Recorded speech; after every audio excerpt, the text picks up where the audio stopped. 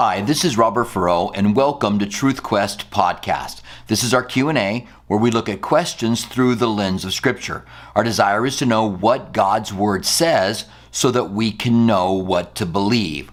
We don't want to try to defend what we believe, but really evaluate it and see if what we believe is correct.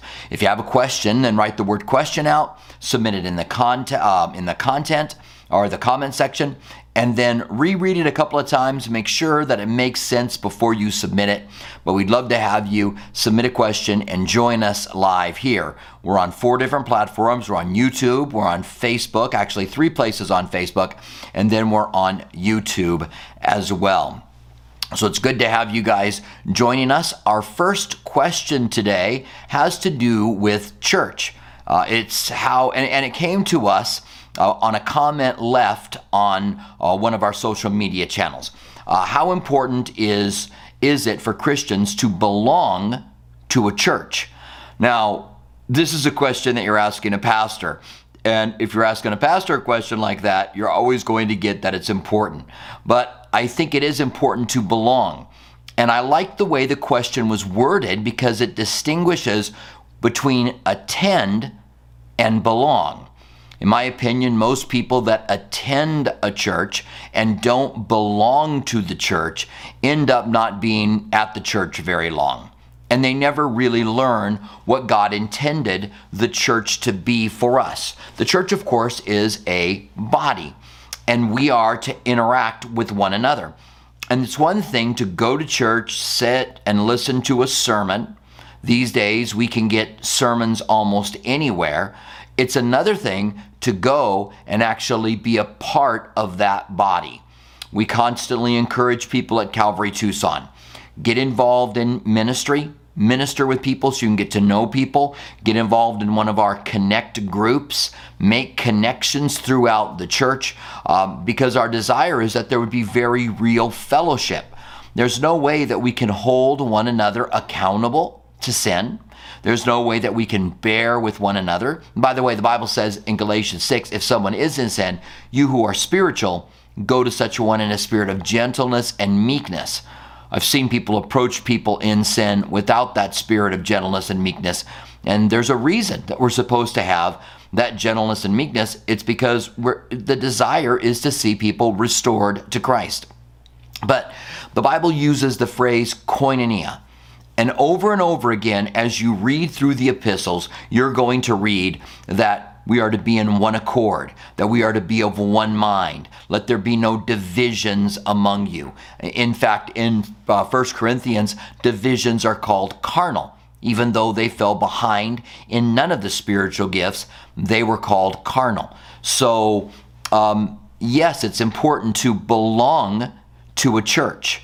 If a church has a formal membership, then join the membership. If a church has a membership like our church, we have a membership, but we want you to decide that you want to be a part of it and then commit to the body and begin to attend, begin to get to know people, look for ways to connect, whether it's through our security team or the ushers, or again, our connect groups, which are small home Bible studies, fellowship, although they don't have to be just that. They could be hiking groups or mountain biking groups, as long as they get together, pray for one another, have a short Bible study and focus in on the Word of God. But in doing so, you're going to get to know one another, being able to interact with each other. So the Bible says in the book of Hebrews, I think it's Hebrews 10:26, do not forsake the gathering of yourself together, as is the habit of some. And it's because of this koinonia that God wants. He also wants us taking communion together and being in communion together.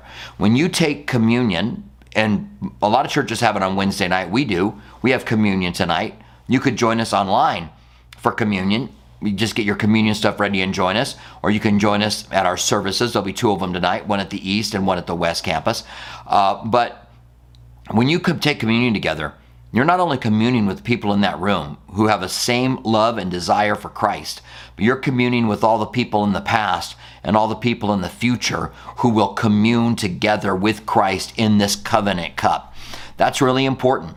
And it's really important to be involved in ministry together, doing the work that God's called you to do, letting the local church do what the local church was meant to be.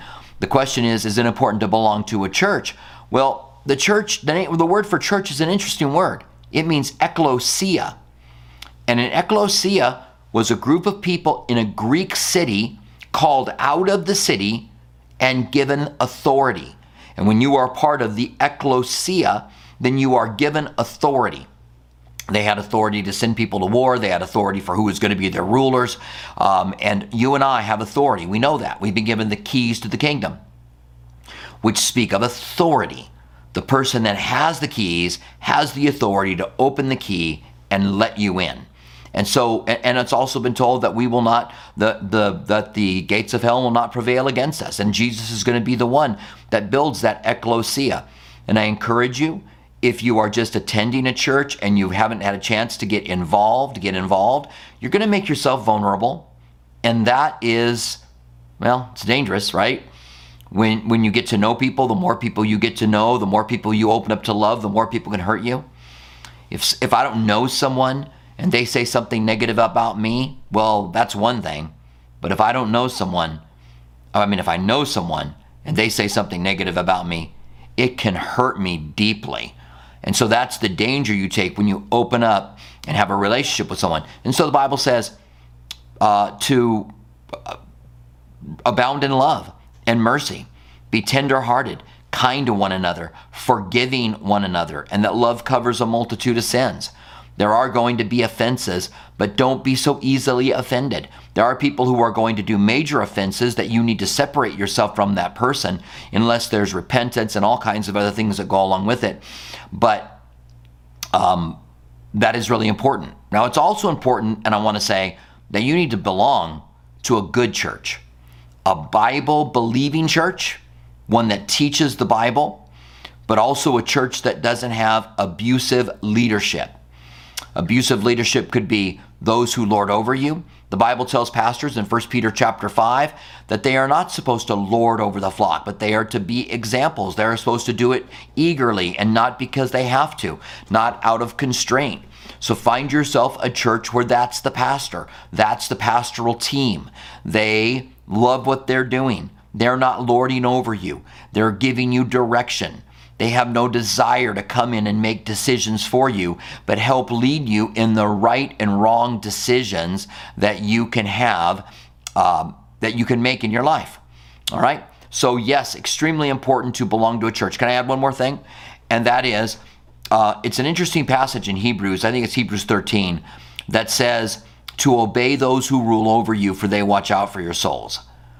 This means you got to be really careful who you put yourself under.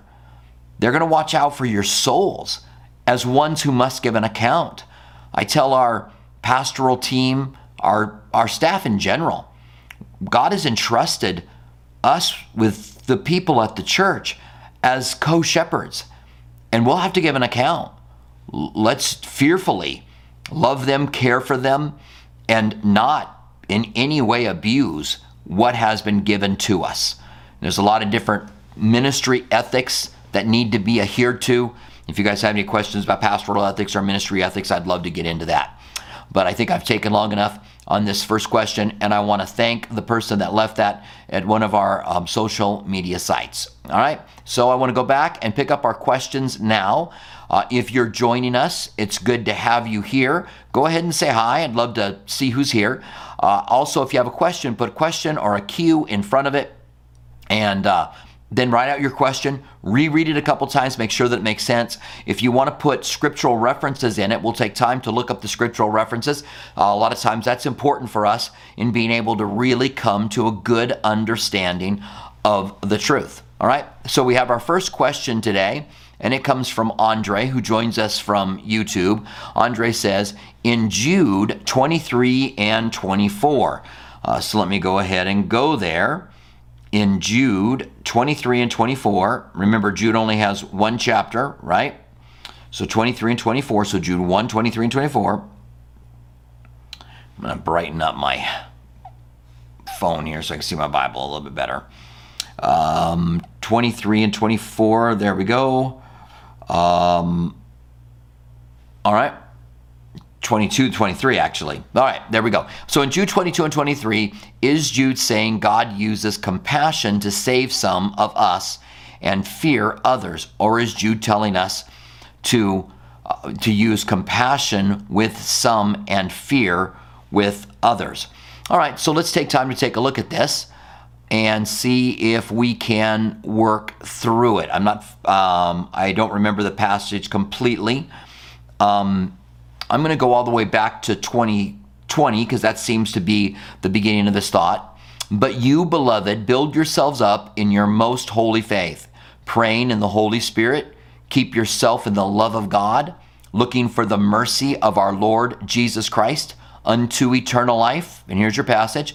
And on some having compassion, making distinction, but on others save with fear, pulling them out of the fire, even hating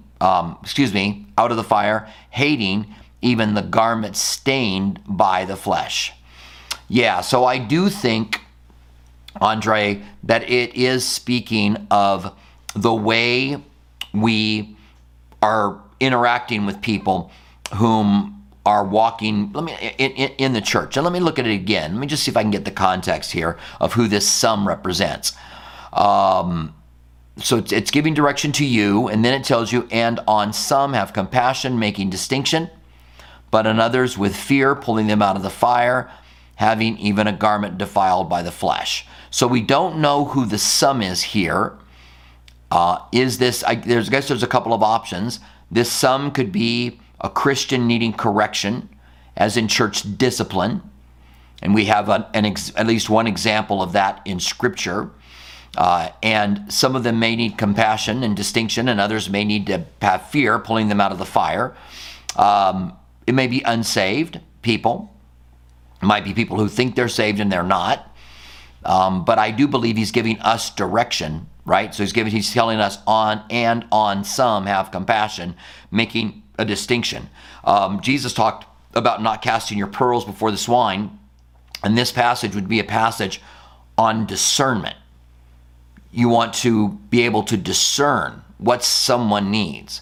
And you probably do this already. If there's someone that you know has been, don't want to do that. If there's someone that you know that has been a little bit touchy when you've talked to them, they get hurt really easy, then when you approach them really gentle. And I have people like that in my life. I have people like that at the church in leadership. And I know I've got to be really gentle with them. There's other people that I know I can be massively matter-of-fact with.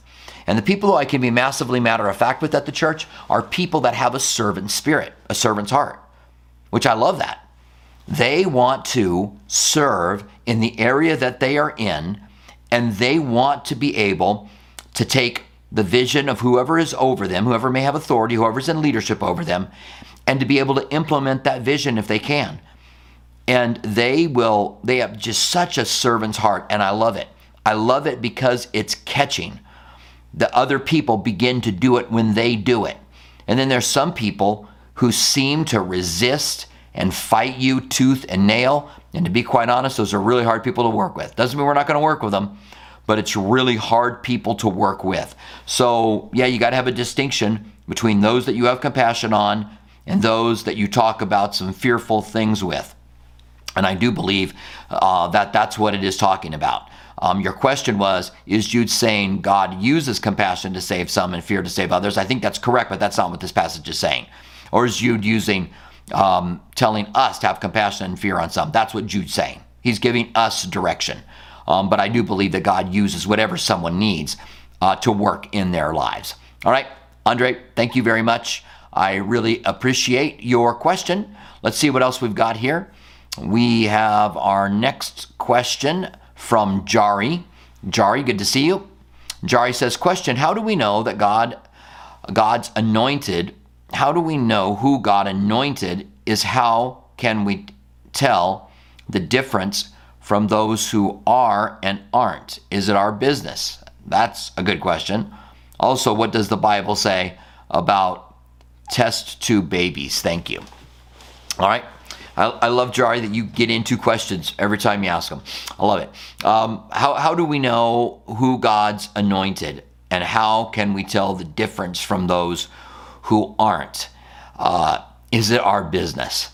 The anointing. It depends on what you mean, Jari, when you say the anointing.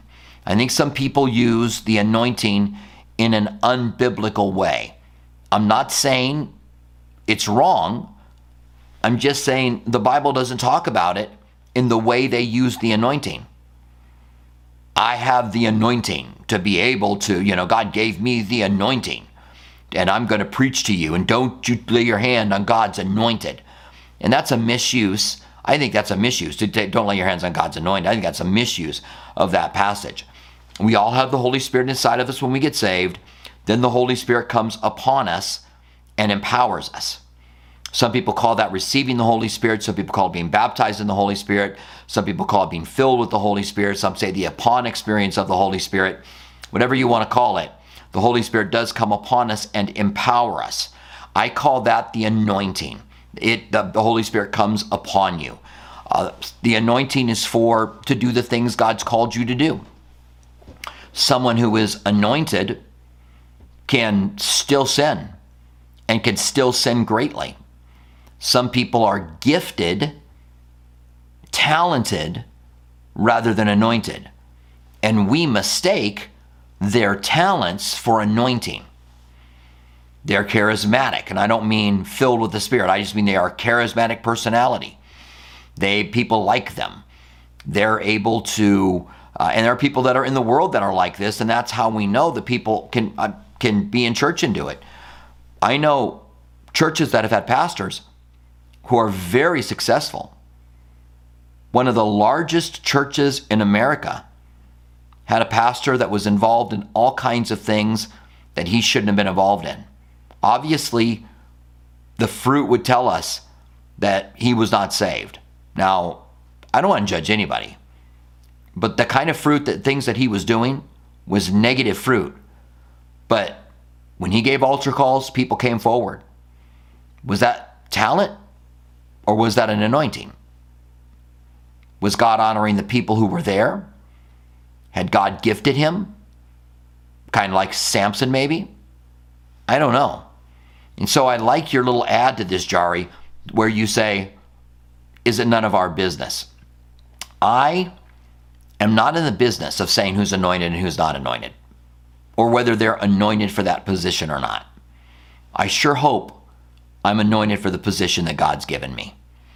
That God has given me gifts and spirits and gifts and the Spirit to be able to anoint me to do the work God's called me to do. That doesn't mean people can't question me, question what I'm teaching, speak against me. I think that we should search what people say as to whether or not it's true. And when you hear people saying, don't touch God's anointed, they're using a passage given to a king where you knew the anointing and trying to bring that over and claiming that they have an anointing. And some of them even say that people are going to die when they say bad things about them or attack them. Some of them have gone as far and said that. And all of that is really, really dangerous to me. Now, what does the Bible say about test tube babies? All right, so a test tube baby, as far as I understand, is taking the egg from the mother and the sperm from the father and putting them together in a test tube environment, since I don't know exactly if it's a test tube or not, or artificial insemination, and where they have help to be able to have a baby. Now, if it's a mother and a father are trying to have help to have a child and they're using technology to be able to do this, I have no problem with that. I don't think you could say it's biblical or not biblical because the Bible, it wasn't around in the biblical days. I do know the importance that God places on the human life being in the image of God, the importance of being formed in the womb. And remember, I believe a test tube baby is going to be put back into the mother. I don't think they grow them outside of the womb, but you can hear my hesitancy because this is an area I don't know about. So I'm going to have to just plead a little bit of ignorance with that. But I'm going to say it's ultra biblical, meaning the Bible just doesn't say anything about it. Doesn't mean it's good or bad. I don't know. I think I would have to know more about exactly what's happening.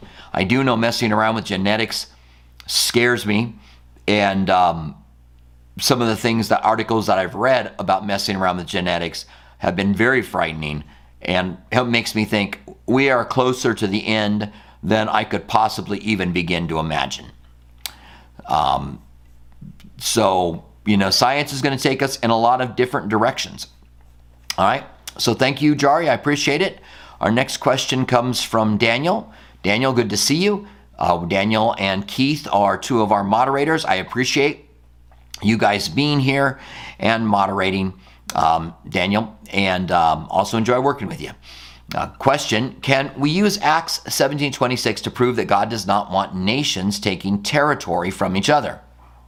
If not, how should we think about war and nations taking land? Well, I love Acts 17:26. So let me go ahead and go there. Paul is in Macedonia, and he's made his way down from Macedonia, from Philippi, and down through Thessalonica, and ends up by himself in Athens. And while he's there, he goes to Mars Hill, or the Areopagus, and he preaches there. And he gives what is considered to be one of Paul's greatest sermons, which is used oftentimes in seminary preaching classes. And in this text, he uses their own philosophers. He uses a statue that's in their midst that is as to know of the God with no name, and he says he's bringing the God of no name. But he gets into this section here in verse 26, and it's just a great little passage that tells us a few things here. So let's go ahead and go there. I want to put it up on the screen for you. All right, and so I'm going to start with verse 26. And he made, let me see if I want to go back a little bit. So he's just talking about, let's see. All right, therefore, this is the statue of the unknown God. Therefore, the one whom you worship without knowing him, I proclaim to you. God who made the world and everything in it, since he is the Lord of heaven and earth, and does not dwell in temples made with hands, nor is he worshipped with men's hands as though he needed anything, since he gives all life, breath, and all things. He gives to all life, breath, and all things. Here we go, and here's the verse. And has made from one blood every nation. That means we're all the same. From one blood, every nation. And I make that point because there are some who would teach that we are not one. Okay? Right? There's people who believe that there's someone else besides Eve, Lilith. This tells us we are all made from one blood, every nation of man, to dwell on the face of the earth, and has determined their pre-appointed times and their boundaries of their dwellings.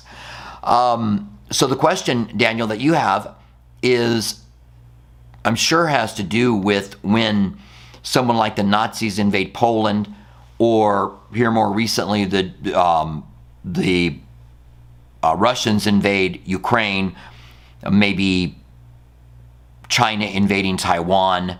There's been a lot of other invasions that have happened. And is that what God's talking about? I've always taken it to mean something slightly different. He made from one blood in every nation of man to dwell on the face of the earth, and has determined their pre-appointed times and boundaries in their dwellings. Meaning that the person, God puts them in a certain place. Not that he's drawn out maps for them to live in. But we do know that all the way in prophecy, we have boundary lines, we have maps that are given to us, not necessarily exactly drawn. We know that Israel was given their land, so I could see why someone would take it that way. But why did God give them these predetermined places? Well, the next verse tells us. So they should seek the Lord and hope that they might grope for him and find him, though he is not far from each of us. So Paul says, he's talking to Athens, to Athenians. He's talking to people who are Gentiles. And he's saying, God's not far from you. And he put you where he put you that you might grope for him and find him. There's an interesting verse that some say tell us that God's going to save people from every tongue, tribe, language, and nation in the earth from the book of Revelation, as you find all these people worshiping before the Lord from every tongue and tribe and nation. And so that people responded to the light that they were given. They believed God and they were saved, kind of like Abraham. Abraham never knew the name of Jesus, but he was saved. And that these people responded positively to the light that they received and the inner light that they were given, and that they are saved. But God's desire is that they would grope for him. That's why he put them in the boundaries. So is God saying he made boundaries of nations, or Daniel that he has certain places for you to be? And for me, he wanted me in Albuquerque when I was young, that I would grope for him and find him and be saved. And then it says, for in him we live and move and have our being. So I kind of think that's not what it's talking about. I wouldn't be really dogmatic about it, but I kind of think that that is what it's talking about, instead of talking about, the boundaries and territories that people have. Now, how should we think about war and nations taking land? I think land grabs are awful. I think the Bible under the law, and remember the law, we're not under the law, but the law gives us this spirit of how we are to interact.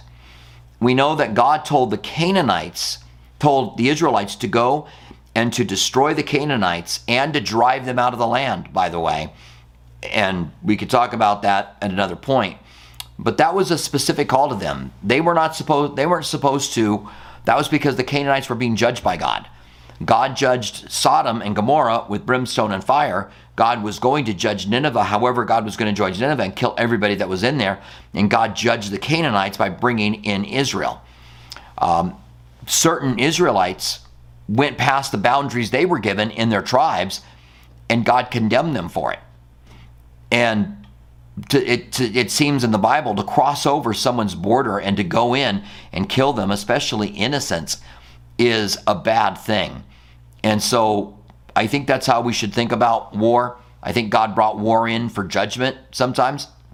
He brought in Nebuchadnezzar from the north to judge Israel and bring them into captivity. That was God's judgment against them. It's interesting, the ones that he used to judge the Canaanites, because they were doing these sins, started doing the same sins the Canaanites did, and God brought them in. Many of them were killed, many of them were enslaved, and brought them into a worse position, because the Old Testament law and what they were living under treated people that they had conquered much better than the Babylonians did. And so they were greatly mistreated from that.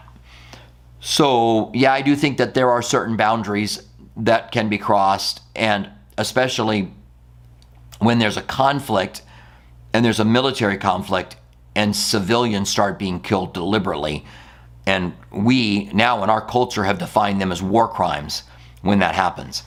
And I think should be treated as such.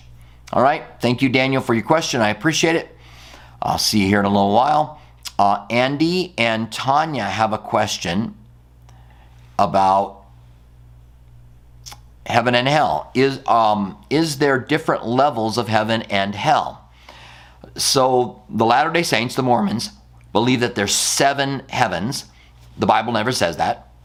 Paul did say I was taken up to the 3rd heaven, but it doesn't seem like it was a different layer of heaven, as if, I want to be a really good person because I want to go to the 3rd heaven. I don't want to be stuck in the 1st heaven or the 2nd heaven. But instead, that the 3rd heaven is where God dwells. The 2nd heaven is where the stars are, and the 1st heaven is where the birds fly.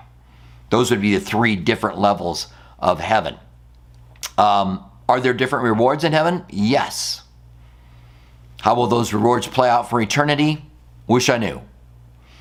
Will people be treated different in hell? Yes. Jesus said that some will be beaten with few stripes and some will be beaten with many, and it will be more tolerable on the day of judgment for Sodom and Gomorrah than for Capernaum and Chorazin, which were the two cities that were his headquarters.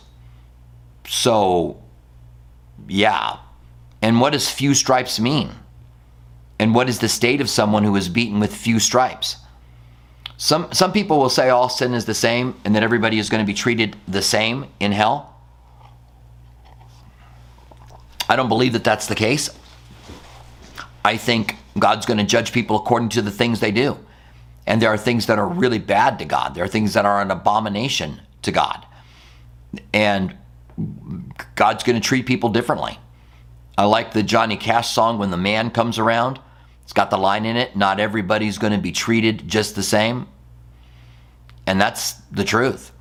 And this is one of the problems that I have with the way that the church has taught hell. And if you start to teach anything any different, then they're so quick to call you a heretic.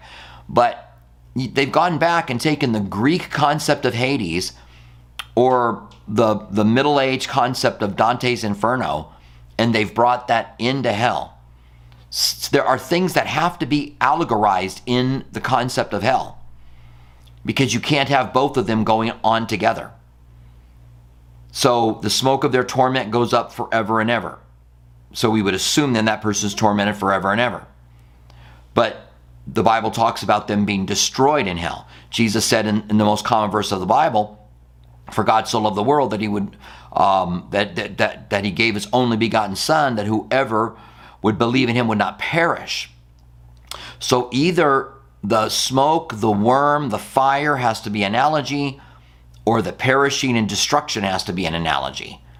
They both can't be the same. Some people say, well, when he's talking about destruction, he's talking about the fire and brimstone. Or he's talking about the fire and the smoke and the torment that goes up forever and ever. Okay, well, that's not what destruction means. So it's an analogy. I'm not saying they're wrong. I'm simply saying we need to rethink the way we approach hell and realize that some are beaten with few and some are beaten with many. And sometimes it talks about an outer darkness being cast away from God, away from me, I never knew you, and literally being sent away from God.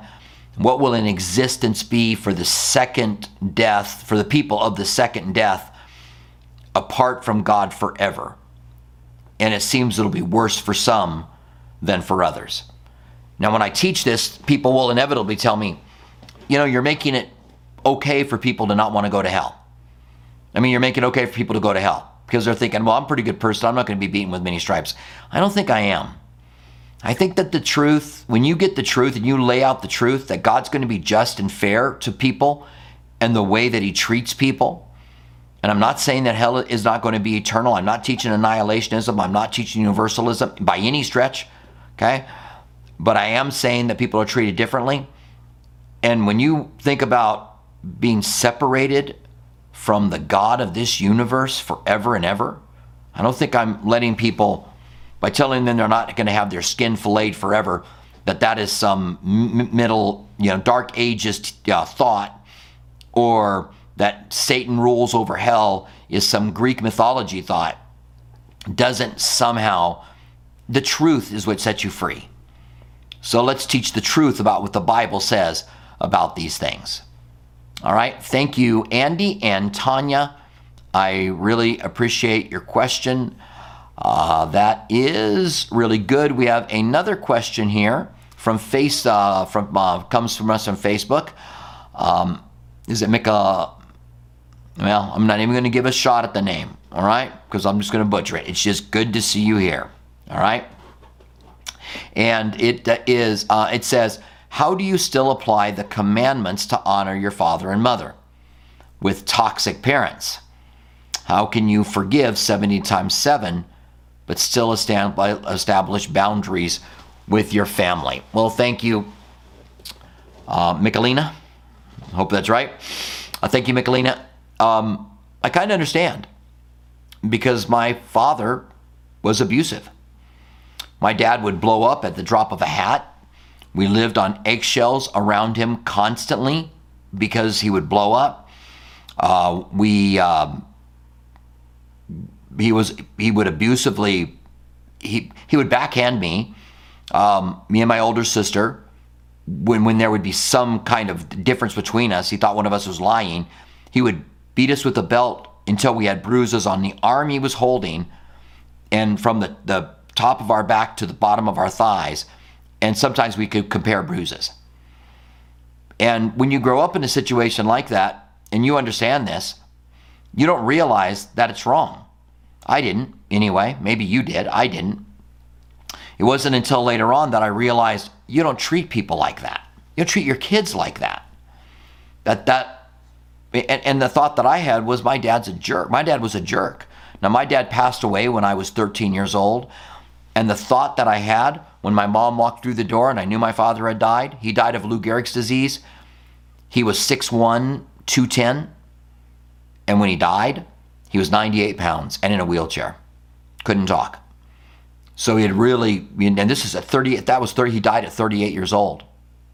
Extremely young. But when my mother walked through the door and I was 13 years old and I knew he died, in my mind, I said, good. And that comes from a toxic parent. So how do you apply the commandment to honor your father and mother? Well, I wish I knew, first of all, how old you were, because my answer would be different if you are 15 or 16 or in your 20s. So that's one problem that I have here in the way that I would answer this. How can you forgive 70 times 7 and still establish boundaries in families? Let me start with that one. I'm going to take it you're older, because you're talking about establishing boundaries. You can forgive them 70 times 7. And that means just letting them go. Jesus said, when you are giving your gift at the altar and you remember that someone has hurt you or you have something against someone, forgive them.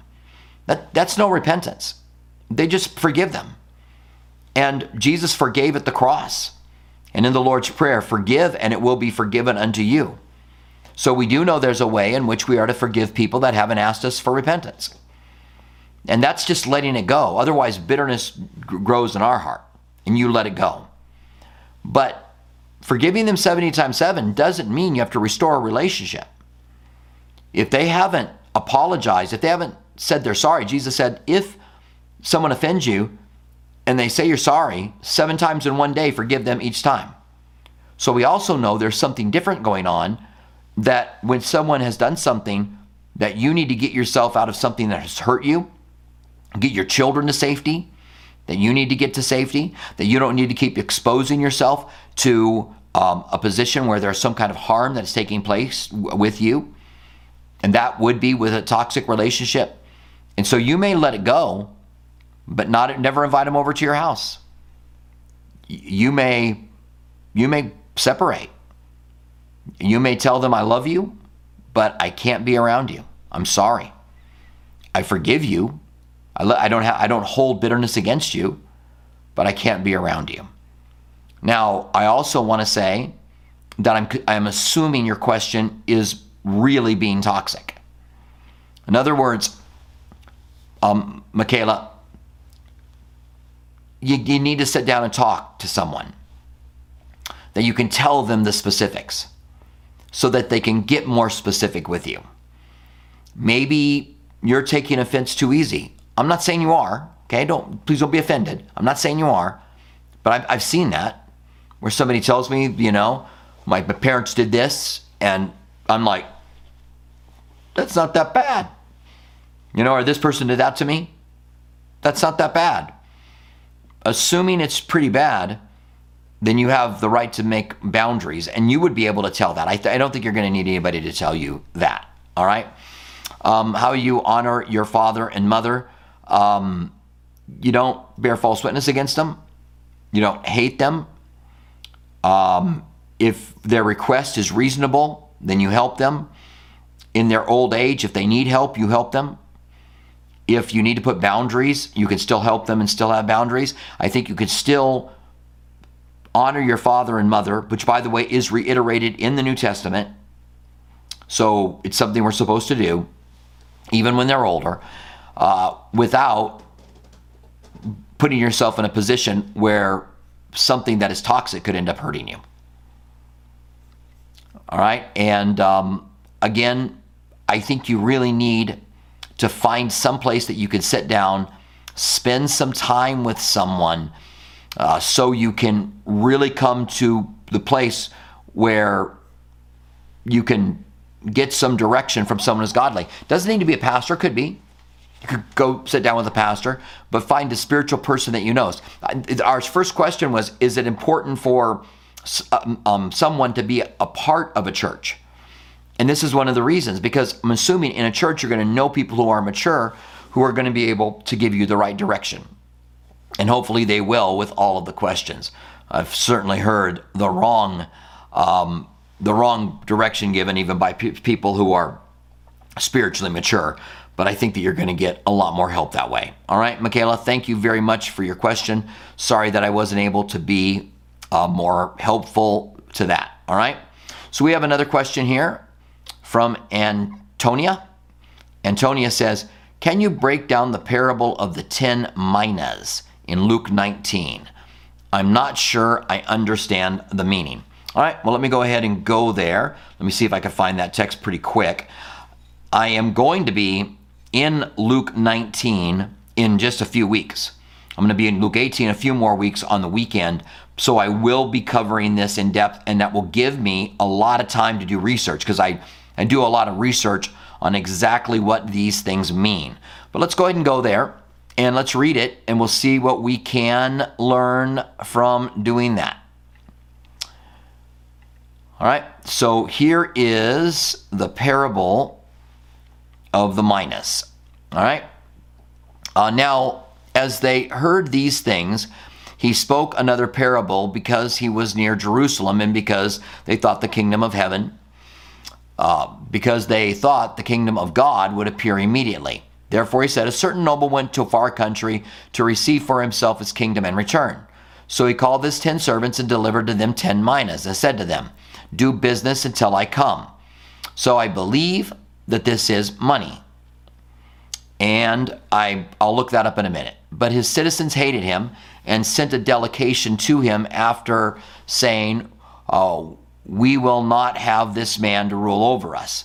And so it was when he returned, having received the kingdom, he then commanded these servants to whom he had given the money, so there we go, it's money, to be called to him, that he might know how much every man had gained by trade. And he came to the first, saying, Master, your minas have earned 10 minas. And he said to him, well done, good servant, because you were faithful in very little, and have authority over 10 cities.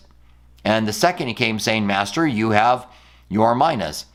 They have earned 5 minas. Likewise, he said to him, you will also be over 5 cities. He said to another, saying, Master, here is your minas, which I have kept away in a handkerchief, for I feared you, because you are an austere man. You collect what you do not deposit and reap what you had not sown. And he said to him, out of your own mouth I will judge you, you wicked servant. You knew that I was an austere man, collecting where I did not deposit, reaping where I did not sow. Why did you not put my money in the bank at my coming, that I might have collected it with interest? And he said to those who stood by, take the mina from him and give it to him who has 10. But they said to him, Master, he has 10 minas. That doesn't make sense. For I say to you that everyone who has will be given, and to him who does not have, even what he has will be taken away from him. All right, let me get back to the page here. All right, so Antonia, so the minas are money, and it would represent what God gives us. Not just represent the money that he gives us, which I do think that God provides for us and wants us to use the mammon of this world to make friends of heaven. But he's talking about our talents, and I'm talking about literal talents, not talents as in money, skills, gifts that God wants us to use. We have a responsibility to use them for the kingdom of God. And if we're a Christian who's afraid to step out and do whatever God could call us to do, and it seems like he would have been satisfied with interest, even if he just did a little bit. So we just want to be involved. And if we do a lot, then our reward is greater in heaven. If we do less, then our reward is in heaven. Our reward is less in heaven. But that God wants us to be doing something for him. And so for every Christian, we don't want to live our lives for ourselves, Matthew 6:33 says, seek first the kingdom of God and his righteousness, and all of these things will be added unto you. What you will eat, what you will drink, what you will wear. In other words, God says, if you'll be about my business, then I'll be about your business. And so God wants us to be about his business and do the work that God calls us to be. This is not the only parable that Jesus talked about that made this point. There are other parables as well that God wants us involved in the kingdom, that God has given us responsibility, and we want to do the work that God's called us to do. That when he comes, right, he would say to us, well done, good and faithful servant.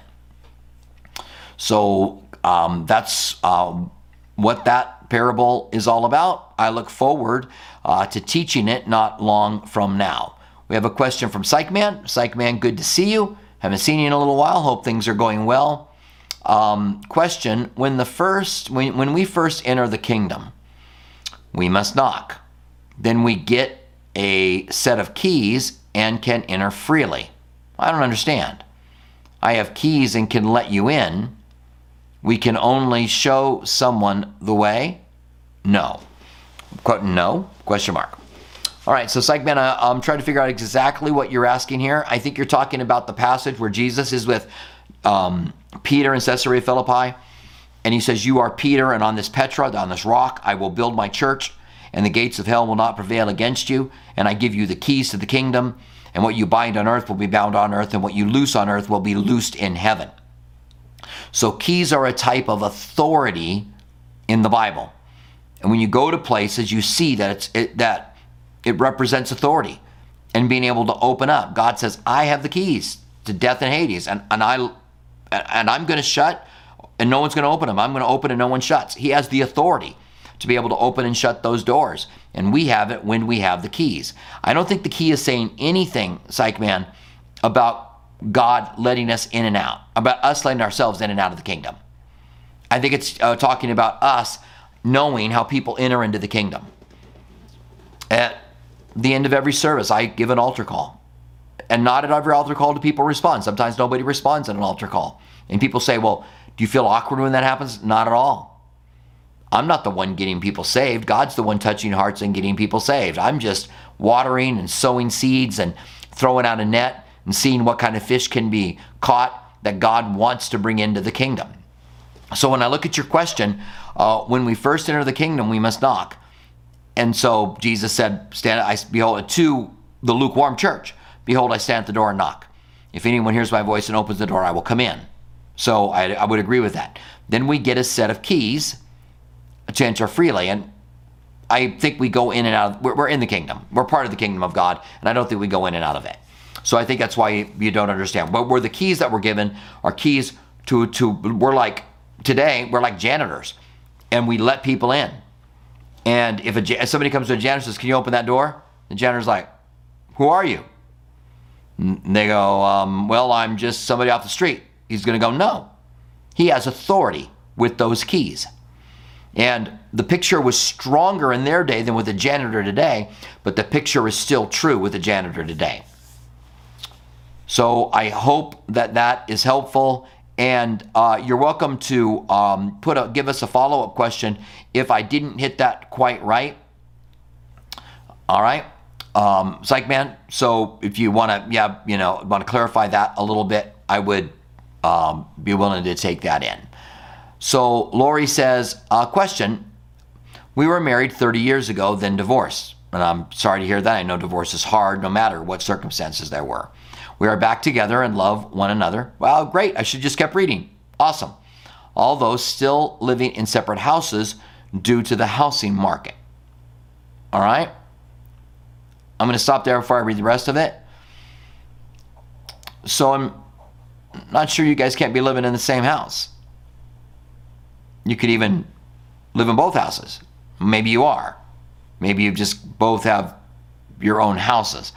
All right, he is an unbeliever. I am seeing some progress, okay, and does not want to remarry. All right, back together and love one another and does not want to remarry. Does this go against God's way? What if the Holy Spirit is working through me to reach him? It weighs on my heart. All right. I think it's Lori. Yeah. I just want to take a minute and make sure that I answer you correctly, kind of gather my thoughts here. We know the Bible doesn't want us to be unequally yoked. So you have a non-believer and you're not married to him. You guys love each other and you guys are together. It's good that you're living in separate houses, and I hope you're keeping yourself pure. I think that first of all needs to be said. Okay? And so you can forget, I should have read the rest of it. You can forget what I said about you could stay at his house or him in your house. No, I'm not saying that now. I'm recanting all of that. There needs to be purity. That's first. And I think you're going to be able to hear from God. If there's unrepentant, unconfessed sin in your life, you're going to have trouble hearing from God, because that's going to separate you from God. It's like Peter with his feet washed. Peter, if I don't wash your feet, you can have no part in me. Then wash my head and hands. I don't need to wash your head and hands. I need to wash your feet. So Peter was already saved, but his feet needed to be clean, because and that was the analogy he was giving us. And so should you remarry this unbeliever? And again, I'm sorry. I really am. And I've done this twice now in this Q&A. But I have to pass without knowing more information. A quick Q&A is not the place to be able to do this. A meeting where you could sit down and talk with a biblical woman counselor, even a man counselor, but it's biblical, a pastor who's very understanding and can listen to the details of your account, because they matter here, and listen to what happened, why you separated, why you're not married yet. So I would want to know these things. I would want to sit and listen, try to gain all of the information that I could, be able to digest that before I told you that you are either legally or still, in God's eyes, still married to this man or not. So there's some other information that needs to be known, right? So in the Old Testament, a man couldn't divorce a woman and then bring her back in again, because when he divorced her, he mistreated her. In the New Testament, Jesus said if a man divorces a woman and marries another woman, he commits adultery. And then there's a separation in 1 Corinthians chapter 7 for the sake of restoration. So without going into more detail with you, and there's a lot of really good counselors, and if you want to wait until this is posted, I was trying to think of how we could do this. I'm not sure where you are. I'm not sure where you live. I just hate to leave it that way, because I feel for you and I know you need direction, and you do. So find either a good biblical counselor, and there's a lot of them out there that are really good. Find a church, a leader, a pastor, or you might know someone who's spiritual that you can be able to sit down and talk to, give them the details, and I think you're going to be able to get direction from it, all right? But make sure that you are not sexually involved. That's going to help you get clarity as well, all right? And it's just, you need to keep yourself pure, and that's really, really important, okay? So thank you, Lori, for your question. I appreciate it. I just feel like I was not very helpful there, and I'm sorry, but there's only so much that we can do in a Q&A that is like this Q&A, where we are just answering, we're answering questions kind of off the cuff, and you can't really get into a lot of details on certain things. So we have another question from Keith. Hello, Keith, how are you? Keith is one of our moderators, and so it's good to see you, as always. He says, my family and I have been blessed watching The Chosen together. Jonathan Romy, I think it is, who plays Jesus, has been promoting a meditation app What are your thoughts on his promoting meditation? I'm sorry, Keith, I don't know what meditation app he's been promoting. I do know The Chosen has been extremely effective.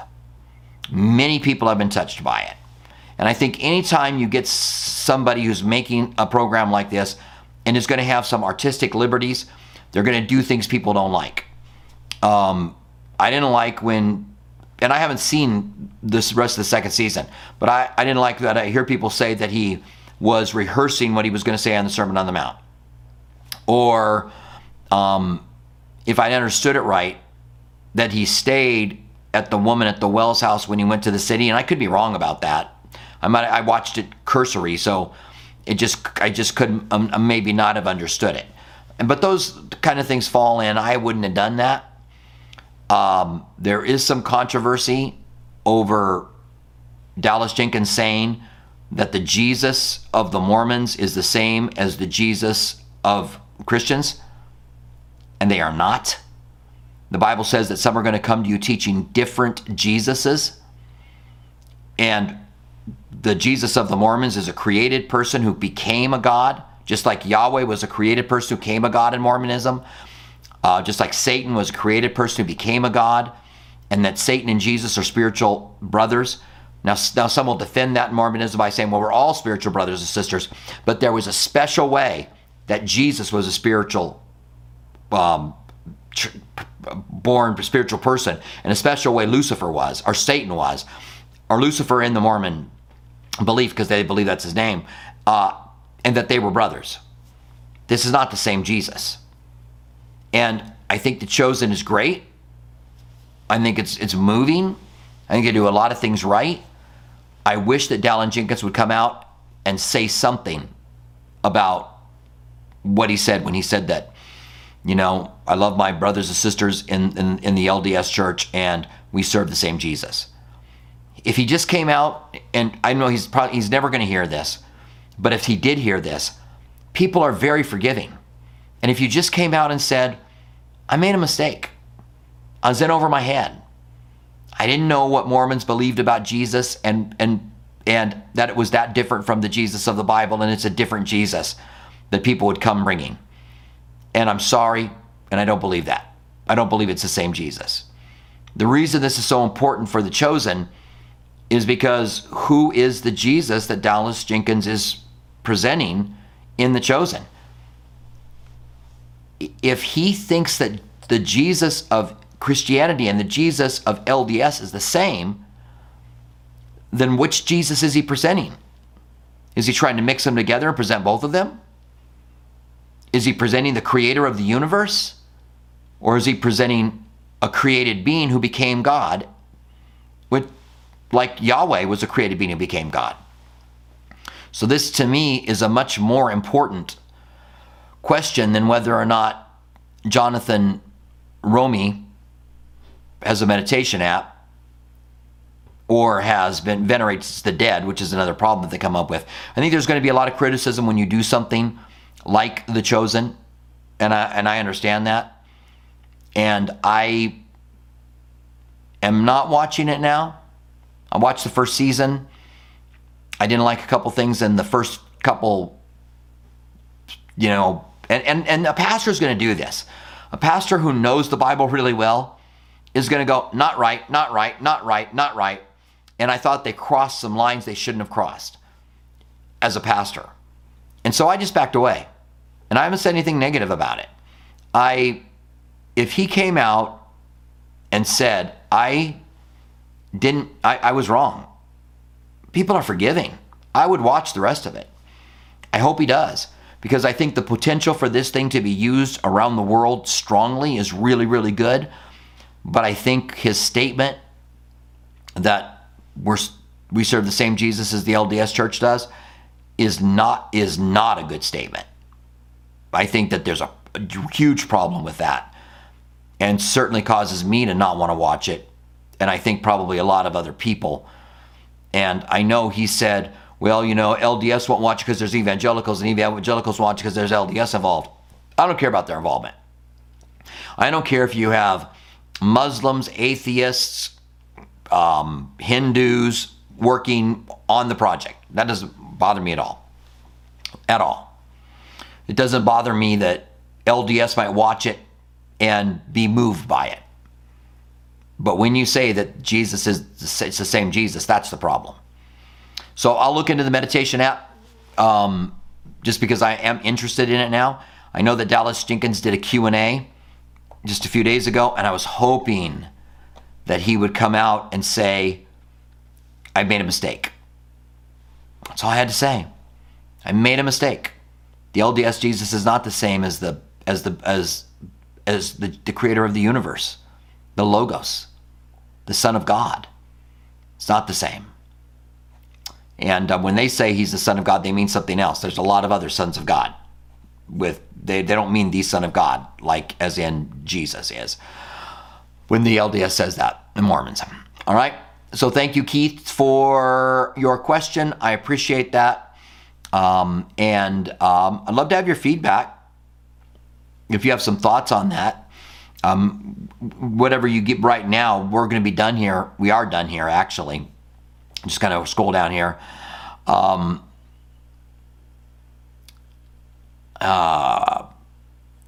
So I see a couple other questions on here. I'm going to go ahead and take your questions and put them in a queue for the beginning of other Q&As. But also for the questions that I still see that are here, and there's a few of them, you can resubmit them. So we will have a Q&A on Saturday. Try to join us early in the Q&A so you can submit your question, and that way you don't write it out. But none of your questions will go to waste. I will write these down. I have a list, and then I send them off and get the questions back. And then I use them for first questions. All right? So you might not have it as a question right away. But yeah, I see Albert here with the question. So there's quite a few questions as well. I'll get this log sent to me, and I'll take time to go through them. But I really appreciate you guys joining us today. I want to invite you to our church service tonight. We're taking communion, so get your stuff ready. Get your bread and your juice ready and join us. You can do that on YouTube, CalvaryTucson.com, Roku, Apple TV, Facebook. You could sit down and join us.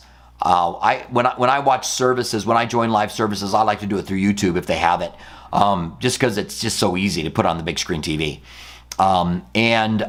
We'd love to have you join us. I'm going to be talking tonight about contentment. The title of our message is The Surprising Satisfaction of Contentment. I'm talking about when you settle down and you go, you know what? I'm content with what I have. I don't need anything else. I'm content with it. Then there's some satisfaction that's there. We seem to be just trying to get more stuff. The Bible says, in all of your getting, get the Lord. We spend our whole life getting. It's obviously not saying you can't buy anything new, but a contentment, I'm content with my car. I'm content with my house. I'm content with what God's given me. Content with my wife. I'm content.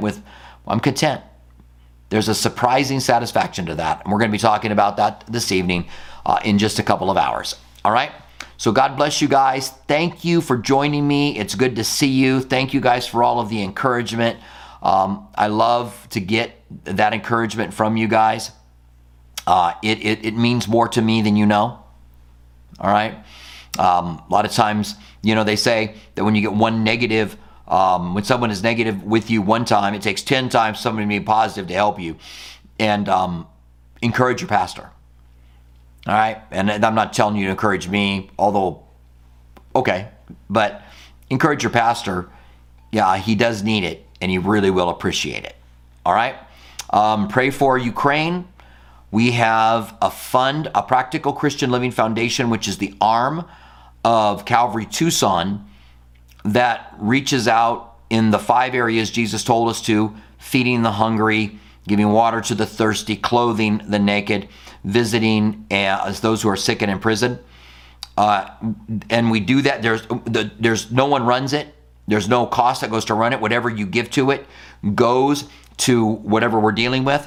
and we partnership with other ministries. So those ministries might have overhead costs, and we're partnering together with Samaritan's Purse and to be able to help refugees with medical and physical needs. So if you would like to give to Practical Christian Living for the Ukraine project, go to calvarytucson.com. There's a little pull down, it'll say General Fund. There's a little pull down menu. Pull that down and hit Ukraine project, and whatever you give there will go to the Ukrainian people. All right. You can also text text my offering to 94,000. And again, that's going to get you to a place where you can pull down and give to the Ukraine project. If you want to give to the Ukraine project and you can't give it through the texting, then go to our webpage and do it there. And for sure, you can pull it down under Easy Tithe, which is the system we use, very secure, and for people to tithe to the church and to give to the projects that we give to. And people are always generous when we do Practical Christian Living Foundation projects. All right? So God bless you guys. It's good to see you. Stay close to Jesus. Be in love with him. Be hungry to learn his word and know more about him. I'm signing out now. I'll see you guys later on. See you on Saturday.